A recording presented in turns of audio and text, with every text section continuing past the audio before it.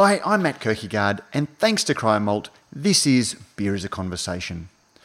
Our first conversation for 2019 sees us catch up with Brooklyn Brewery President Robin Ottaway and Gordon Trainer, General Manager of Craft at Lion, to discuss both companies' plans for Brooklyn brewing here in Australia. Readers will recall that Lion secured distribution rights for Brooklyn, taking over from Coopers late last year.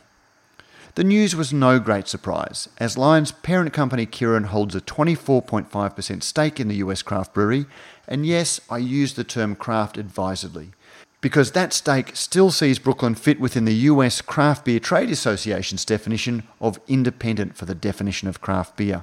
Even so, discussion has predictably occurred in the US, and we discuss that with Robin, but also the potentially tougher issue of its distribution by Lion in Australia, which is 100% owned by Kirin and exerts the sort of influence in the market here that AB InBev exerts in the US. We look at what that means and whether it means anything at all. We discuss whether having the beer brewed over here affects the brand at all, and the underlying nature of beer that lets it be brewed close to its market.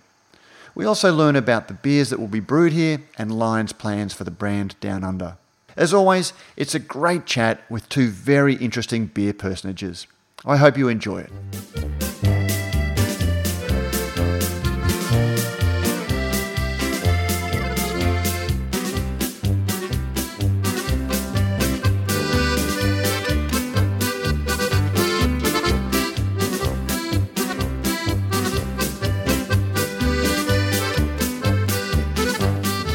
And thank you for joining Radio Brews News, Robin Ottaway, President of Brooklyn Brewery, and Gordon Trainer from Lion.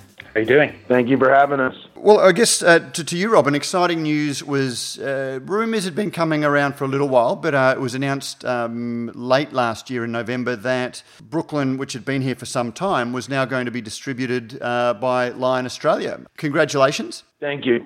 We're very excited. Brooklyn's been available for quite a while, so it's no newcomer to our shores. Most recently, you were distributed by Coopers, which is Australia's largest family-owned independent brewery, and now you've switched to Lion, which is a juggernaut in the Australian beer industry.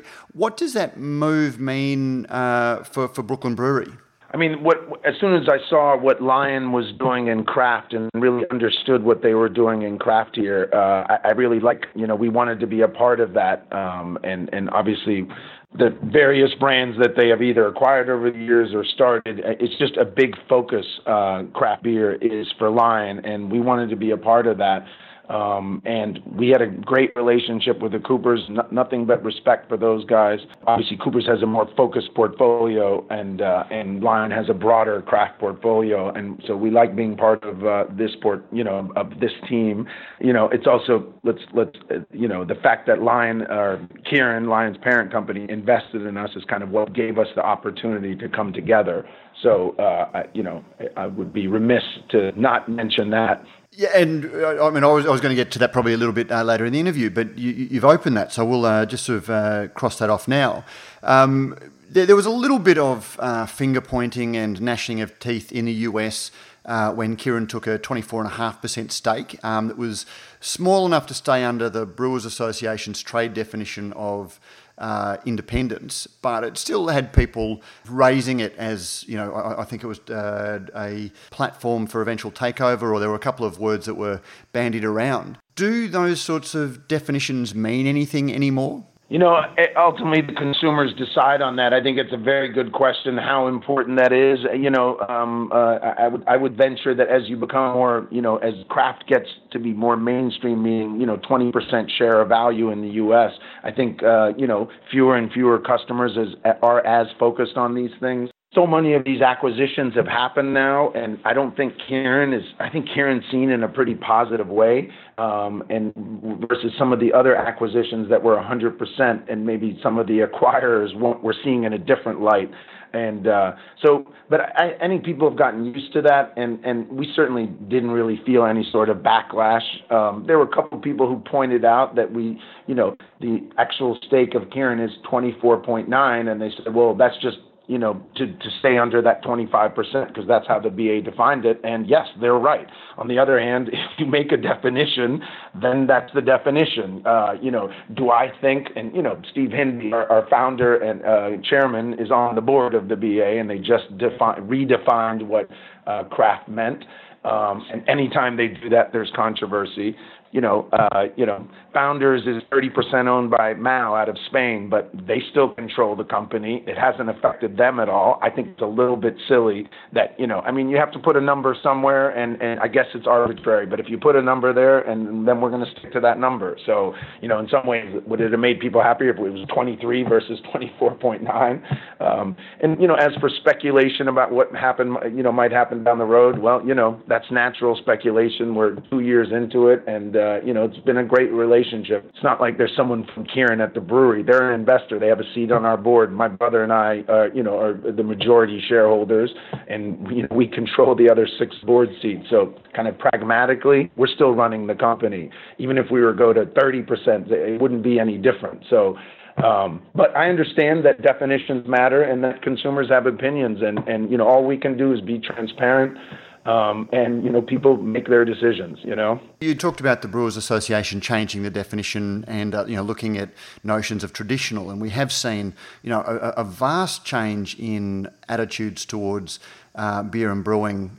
Craft beer always had that sort of almost evolution from homebrew feel, where everything was small and very rustic. And last year we saw the rise, the really explosive growth of brewed IPAs, which, for example, used enzymes, which for a long time in Australia, and I'm not sure about the US, things like pre-isomerized hop extracts or enzymes or adjunct sugars were seen as the hallmark of big commercial brewers. But now we're seeing craft brewers, for want of a better term, start to embrace those things. Is it just a constant evolution of business process, business practice, techniques, something that we just have to learn to live with? I think, again, those are all kind of subjective. What's your view of enzymes? What's your view of hop extracts? I think there is always going to be a segment that really focuses and cares about those issues. I think at the end of the day, for most people, they're not so obsessed about what's hop extract versus this. They like what they taste. And I would argue that, the better resources you have, the better quality beer you can make. There may be some notion that, these big guys are going to take over these craft breweries and, reduce the cost and start using adjuncts and all that. And actually, it's been quite the opposite. I know plenty of people who, particularly on the brewing side, who work for like ABI-acquired craft brands in the U.S., and they all got much better resources than they had before, much better quality, beer being brewed. So I get the reaction. It's kind of a visceral reaction, but I think pragmatically it's been pretty good for a lot of those brands. And ultimately, the bigger guys have more access to market. And I would argue that, consumers in America and even here now have a far broader range of beers, for them to choose between. And I kind of look at it that what's good for the consumer is what should always matter, and it seems to be working. I think it's pretty good for the consumer. In broad terms, the consumers have a whole lot more range of offerings available to them, both in Australia and America and lots of parts of the world than before. So, yeah, and I guess when you look at the States, you pointed to Kirin's 24.5% share in the US, and Kirin probably occupies a different place in the US than in Australia, where as the 100% owner of Lion, they have close to 45% market share. And so they have a fairly powerful controlling position in the market, which is something that you wouldn't have any brewers in the US that have anywhere near that sort of market share. Is there a difference? What do you mean? ABI has a 45% market share. Oh, they do. Okay. You absolutely. Yeah. It's in America, you probably have kind of 3 spheres. You have the ABI, you have the Miller, Molson Coors now, which in America is Miller and Coors, even though, ABI owns Sab Miller. Part of their arrangement was they had to, in America, both Constellation, which is Corona, and Miller are not with ABI. So you kind of have like a triopoly over there. It actually is quite similar. And I think you'll find those trends are basically the same everywhere in the world, if not worse, in the sense that there's one guy who's totally dominant, like ABI in Brazil with a 70% plus market share. But that's pretty unusual. But that consolidation that we saw in the market, through the 60s and 70s, is one of the things that's often pointed to as seeing the styles consolidate as well. So we were left with very little diversity in terms of beer styles, and the flowering that brewers like Brooklyn pioneered was in some ways a reaction to the sameness that had come to occupy the market. Is the consolidation that we're starting to see in the craft element of the market the thin edge of the wedge towards moving back towards sameness creeping into the craft beer world, do you think? It's interesting because one of the big trends in the U.S. is, towards kind of more sessionable beers. And I guess the pendulum is always swinging back and forth. So you went from a, situation was largely kind of Pilsner dominated. And then, the pendulum swings to the other way. And you've got, double IPAs and triple IPAs and, these hopped out high alcohol bombs that really you almost can't really drink. And now we're seeing the swing back. And I don't think that has anything to do with the, big guys. I think it has to do with consumers driving that. So if you look at a brand like 805 by Firestone Walker, it's positioned actually almost as a separate brand. I mean, you go to their website and it'll show Firestone Walker, but it's a separate kind of brand. And I would say that has a positioning much closer to like a Furphy's here. So more of a kind of mainstream versus a traditional craft. And that brand is like taken over for them. And you can go through countless examples of that. So what we are seeing is that the consumers are gravitating more. It's like, hey, I like all this stuff. It's interesting. I think what people want now is they want flavor, but they don't want alcohol. So, that's why you see the kind of the lower alcohol, higher, particularly aromatic hops. So not necessarily, super bitter, but just, aromatic. That seems to be what people have discovered. They like hops. But they don't want hop bombs necessarily. Of course, there'll always be a segment that does, and that's fine. But kind of in the more mainstream, they want flavor. They want hops, and they don't want the high alcohol because, you know what? There are consequences to drinking, 7, 8, 9% beers, Consumers really do drive these things. I remember an interview or a quote that Tim Webb, an English beer writer, gave. I think he fronted up to an AB InBev interview and spoke to them, and basically as a passionate beer writer, asked them why do they make such characterless slop, and the response was because our consumers drink it. Or our consumers want us to, was essentially the answer. And it does seem to be the beer styles that the market and brewers chase are determined by the beers that are selling in the marketplace. Yeah, and I think if you really look at the alcohol category, you got wine and spirits, which, let's face it, if you go back a couple of decades, the same thing existed. Maybe Australia, you guys had a better wine culture, but in America 30 years ago, there were three. There was red, white, maybe rosé. And in spirits, it was like rum and Coke. Screwdrivers, these very basic drinks. And of course, that's changed tremendously. And there's much more, diversity. And I think what that gives consumers is, a whole discovery process. Okay, I'm going to, explore a little bit here, and I'm going to start to learn a little bit about the different varietals. I'm going to figure out what do I like, what are the flavor profiles I like. Same thing with cocktails. I think have done a brilliant job of basically, we're coming into this culture. The overused word in Brooklyn and New York these days is bespoke, customized, and we kind of in a customized culture these days, particularly with young people, so much, more used to kind of having things the way they want it.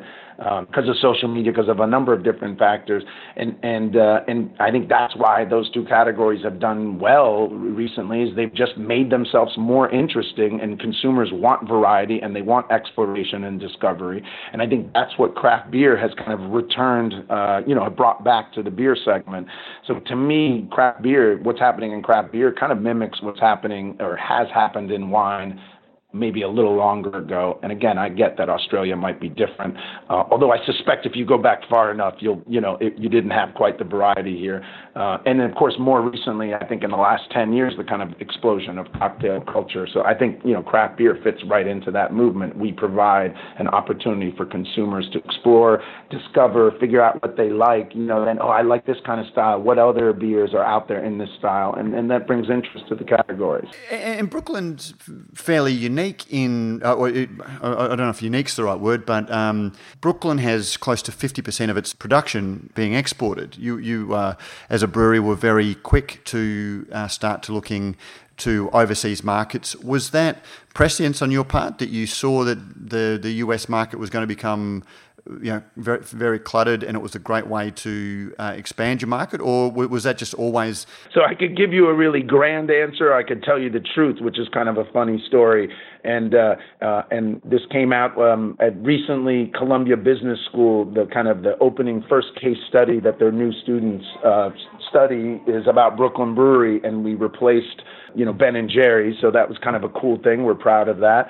And of course, these days, it's all multimedia, so they come and interview you. And I was interviewed for the, international part, and they asked the exact same question, and I'm sure they were disappointed in my answer because they probably wanted a more sophisticated answer. The answer is that people paid us COD. So early on, in the very early years when we had no money at all, a guy showed up from Japan and said, "I want to buy your beer." And we were kind of like, I wasn't there in that time, but been told the story, and it's kind of like, really? What, Japan? Like, we don't know anything about Japan. And then the guy, we were like, well, if you pay for it before we ship it, we'll send it to you.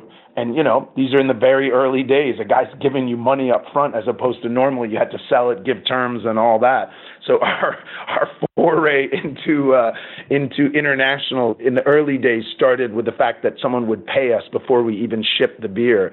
And I think, it's a good story. Obviously, that is not how we've built our export business, but I think, particularly my brother and I started paying attention to that, I'd say about 10 years ago. If you look at all of our backgrounds, I'm a son of a foreign correspondent. My brother and I are sons of a foreign correspondent growing up around the world. That's actually how we met Steve Hindy in the Middle East. He was the AP correspondent. My father was the Washington Post correspondent. So, all of us have international backgrounds. You look at a guy like Garrett Oliver and kind of his, exploration and discovery of good beer happened in England in the early 80s.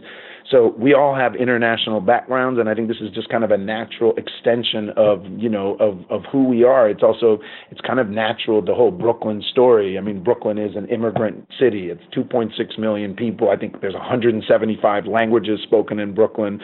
And so it was kind of just a natural extension of our brand and our interests. And we found some success. So that's really kind of how, in the very early days, why we even exported at all is because of cash flow reasons. And then more recently, like I said, it's become a focus for us. But it's worked out fairly well for you because we have seen in the US market some of the other pioneers, the Sierra Nevadas, the New Belgiums, losing sales, and as the sales have dropped, starting to look at being serious in exporting to markets, almost to sort of hedge what's going on in the US. So you guys must be in a fairly good position on the back of that. We certainly, it feels like, we couldn't have predicted the kind of changes that would happen in the industry, but it does feel like, a nice thing. I mean, okay, America's a huge market, but we're 320 out of 6-7 billion people. So the reality is there's a lot more, more markets outside of the U.S. And as you say, as craft overall becomes more established, part of the fabric, just straight up math, you're going to slow down. You can't keep growing, at 20% forever. And we've reached about 20% of value in the U.S. So, the U.S. is obviously still our most important market, but we do feel, blessed in some ways to have this overseas business. And, they're pretty high barrier. We've worked a lot. People, owners of other breweries will say, well, how do you guys do this? What's the formula? And I'm like, it's not really a magic formula. It's just like selling beer anywhere. You got to find good partners and you got to go work it. You got to go spend time in those markets and really show that you care and visit customers and develop relationships, which is what you have to do in any market in the world. If you're selling in any state in the U.S., it's the same thing. We just got going early with it, and I like it. I like to travel. I like to go to new places. I used to think like the reason for us, it wasn't acceptable to say we're doing something because it interests us. And I've realized it absolutely is okay to do that. So, this interests us. We like going to new cultures. And what we really like is watching, if you want to call it the craft beer revolution in the U.S. is happening in other countries. And it's really exciting to go. I mean, you guys are well along the way, but, particularly in some newer markets, other parts of Asia where it's just starting to happen. It's really exciting to be in those, where it's just starting and there's that, energy and excitement. And so, I enjoy that. And it's interesting as you do chase foreign markets. Wine is something that is almost a postcard from where the grapes were grown. And you've got all these ideas of terroir. Beer has always been a very different product in that beer as a rule doesn't travel very well. But the ingredients do. So, I gather that you'll be making your flagship lager over here. So it's getting to market nice and fresh. Is that right? Yeah, and that's part of our strategy all over the world is local brewing. And, maybe in some ways it can be seen as inauthentic because it doesn't come from, our brewery. On the other hand, it takes 2 months for beer to get here. And it has to go through, we're on the East Coast of the U.S. and we have to go through, we have to cross the equator. We have to go through the Panama Canal. It's not like there's a ship leaving directly from, New York and showing up in Australia 2 weeks later. It's getting, cross-docked at a bunch of different ports, and that's where it gets exposed to heat. So from a quality perspective, being able to brew locally is so much better. And so we're excited, and that's where that's the direction we're heading all around the world. So this is not really the exception. This is the direction we're heading in, and we think that we can, provide consumers with better beer, better tasting, better quality. It's not 2 months old, All of those things are, great positives for the freshness and the character of the beer, but at the same time we have an emotional attachment with products, and Brooklyn, the place, the idea, the sort of culture, the accent, all of those things that spring to mind when you look at that very iconic Brooklyn label.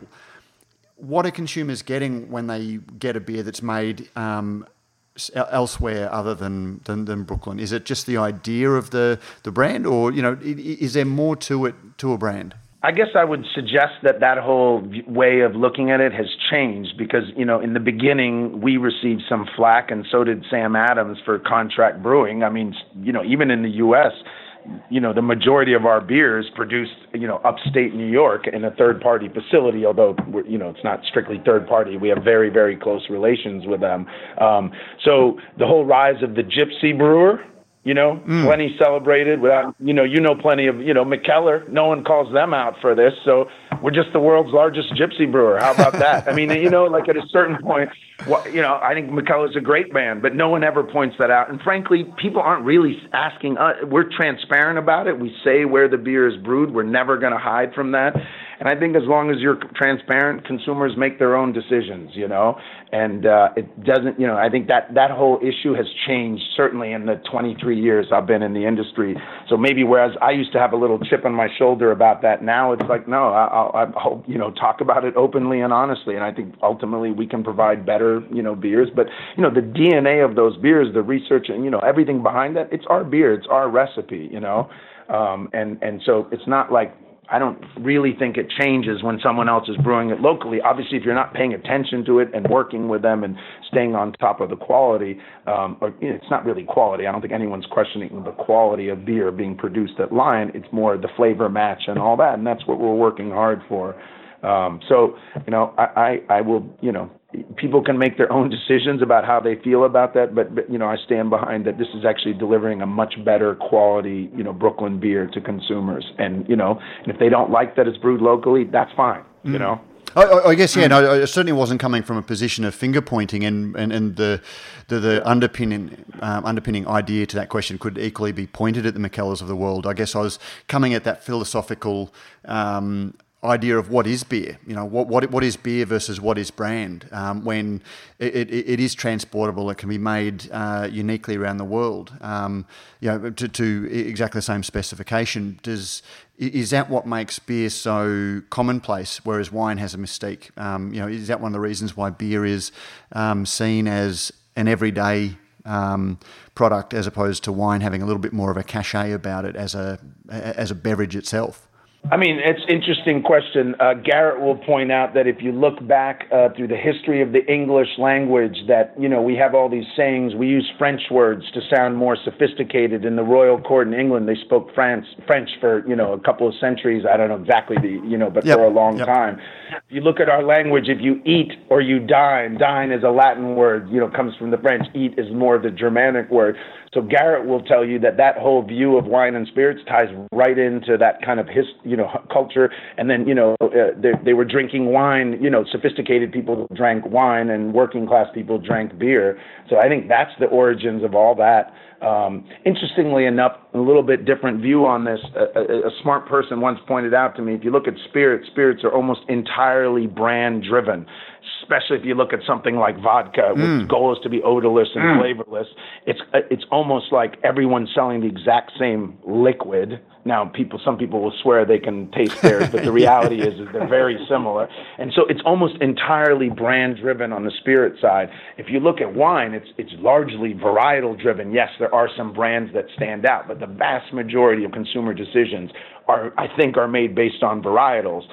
One of the fears I have about beer is that we make ourselves too varietal driven. So people come in and just say, give me an IPA, as opposed to, hey, give me a Brooklyn IPA or give me that IPA. So I think it's important that we do hang on to that branding part, that we don't just make ourselves, I don't want to become wine, again, where, with a few exceptions, it's varietal driven. But anyway, that's kind of two-part answer to that. That was exactly quoting other smart people. I want to be clear. I don't take credit for either of those viewpoints. These are, other smart people have said this, and that resonated with me. So. And again, that was exactly what I was getting at. So it wasn't about Brooklyn itself, it was the underpinning nature of beer. And I'd love to have the chance to chat with Garrett if he's over. And that leads to the next thing that I wanted to ask is, what are the plans for Brooklyn in Australia? Will we see Garrett down under more often? Do you have any special Australian beers that you have in the works? I mean, I think the biggest thing on the beer side is, Lion's got a lot of flexibility with its different breweries and different size breweries. And so we're excited to bring a broader range of our beers into the market, locally produced. We will continue to bring in some of our most specialty stuff, like the 750 bottles, things that are harder, barrel-aged stuff, things that are harder to produce locally, and also, frankly, stand the test. They hold up much better to those 2-month shipping times. Those things can age for a long time. So I'm very excited to bring in a broader range of our portfolio. I think, to me, that's the biggest thing. And then, yes, I mean, to ask someone, hey, do you want to go to Australia, spend a week in Australia? No one's like bummed out to come to Australia for a week. So there are places that people are not as enthusiastic visiting. I will leave those nameless, but everyone's happy to come to Australia.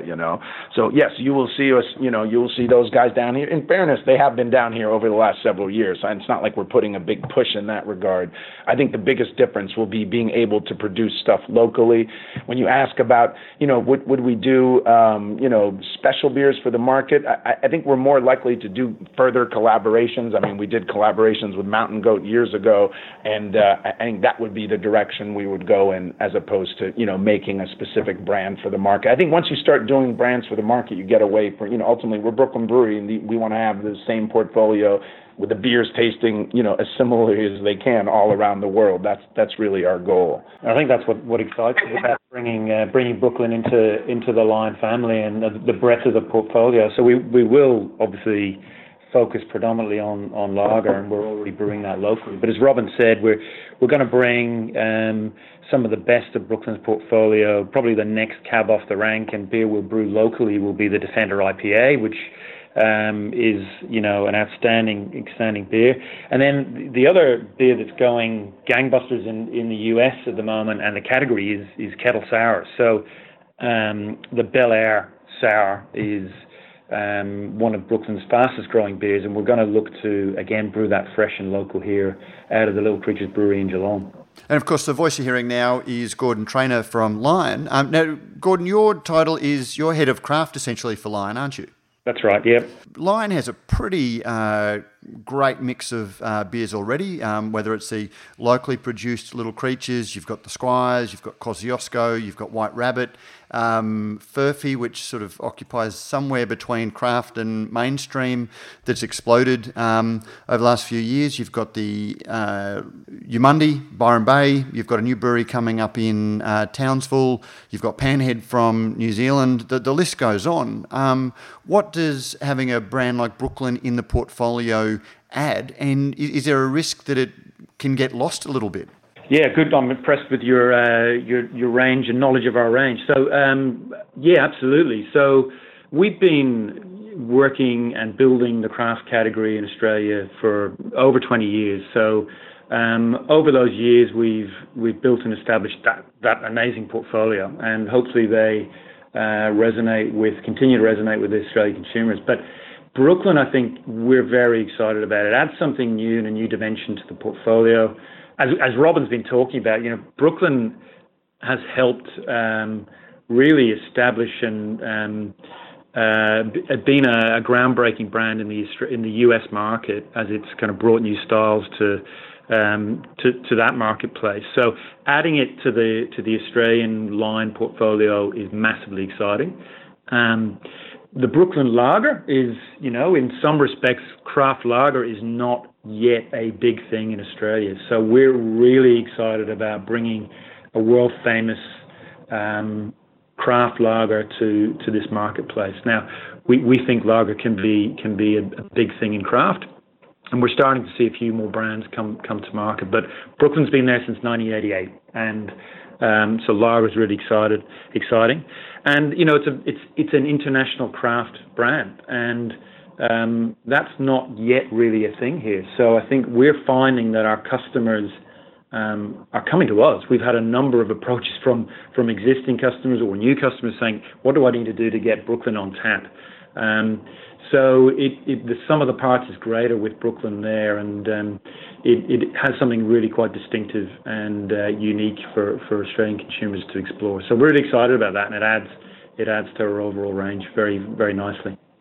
I might add that portfolio is exactly why we were so interested in Lion. I think Lion, of any big brewery in any market in the world, is probably number one in craft. I mean, I think these guys do a really good job here.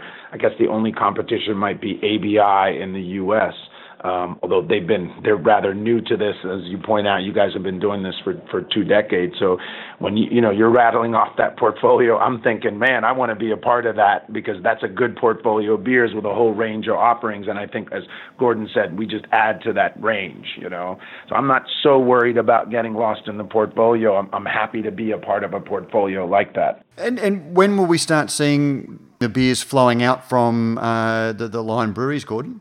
They already are, Matt. So we were busy brewing lager before Christmas in the Little Creatures Brewery in Geelong, and I was lucky enough to go over and visit Robin in Brooklyn late last year and sit around a table with Garrett Oliver and sign off those beers. So we're already shipping beer out of the Little Creatures Brewery in Geelong, and that's the lager. And then later in the year, probably in the next 6 months, we'll work on perfecting those recipes locally for first Defender IPA, and then the Bel Air Sour, and then potentially the Summer Ale, which is again a great success, and a style that's very successful in Australia today, and growing quite strongly over in the US. So beers are flowing right now locally and fresh, and we'll add to the range locally in the next 6 months.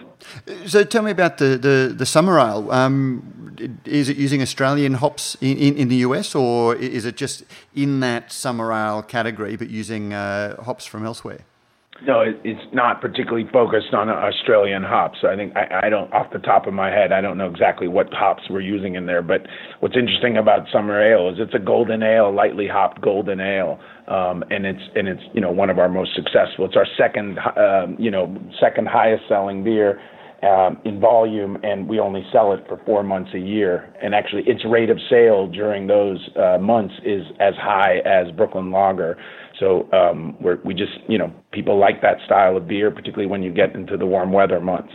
It's interesting. There have been a couple of Australian breweries that have changed the name of their summer ale because even though you could argue that it's summer all year round to some extent in Australia, the name leads to a sales drop-off even during warm winter months. Is that a trend that you've noticed over there, or is it genuinely New York winters seeing the sales trail off? It was minus 17 when I left New York on Monday. So we have different. We really do have 4 seasons. Although, as you point out, that it does make a difference. We've had some learnings in markets like Florida that the winter beers don't go over. The seasons are much briefer. But I don't think we're right away thinking about bringing in a whole portfolio of seasonal beers in America until IPA passed it.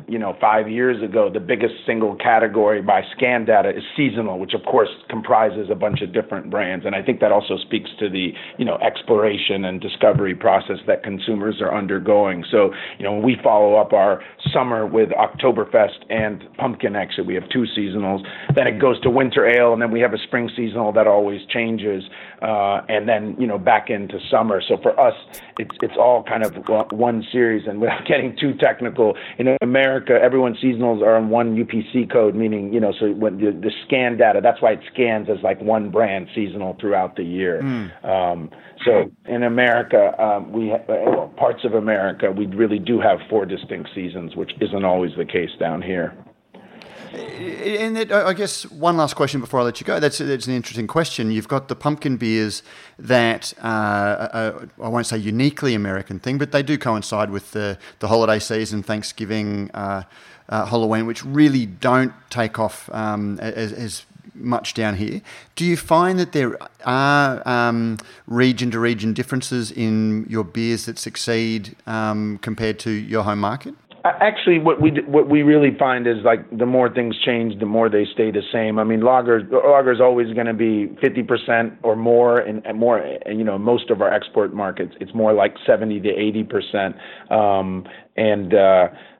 So there's some differences. Like I said, you don't have as long of a season in some places for those winter beers.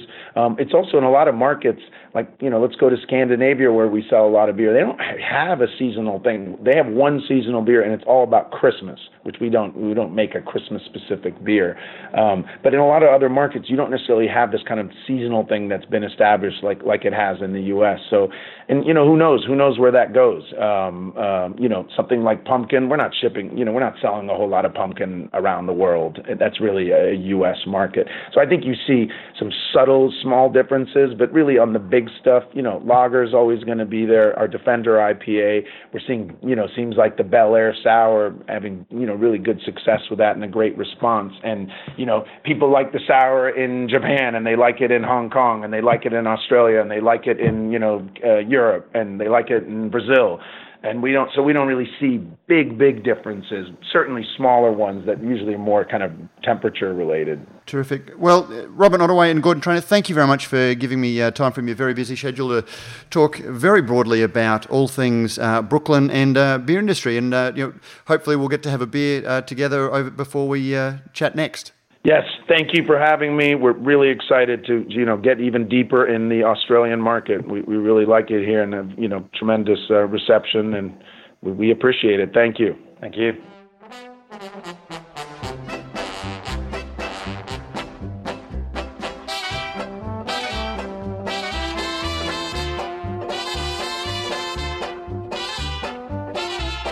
Don't forget, if you like what we do at Radio Brews News, you can help us out in a number of ways. You can sponsor the show, either by a small monthly contribution or through a one-off donation. You can find details in the show notes. You can review our podcast on iTunes or your favourite podcasting service. Let us know what you think and help others discover the show. Finally, you can tell us directly what you think by sending an email to producer@brewsnews.com.au. All letters received will receive a Brews News bottle opener, and thanks to our good friends at Beer Cartel, the letter of the week will receive a mixed six-pack of Australian craft beer. When Brews News cast and crew are buying online, we buy at Beer Cartel. We love hearing your thoughts on the stories we cover because beer is a conversation, and we look forward to another conversation next week.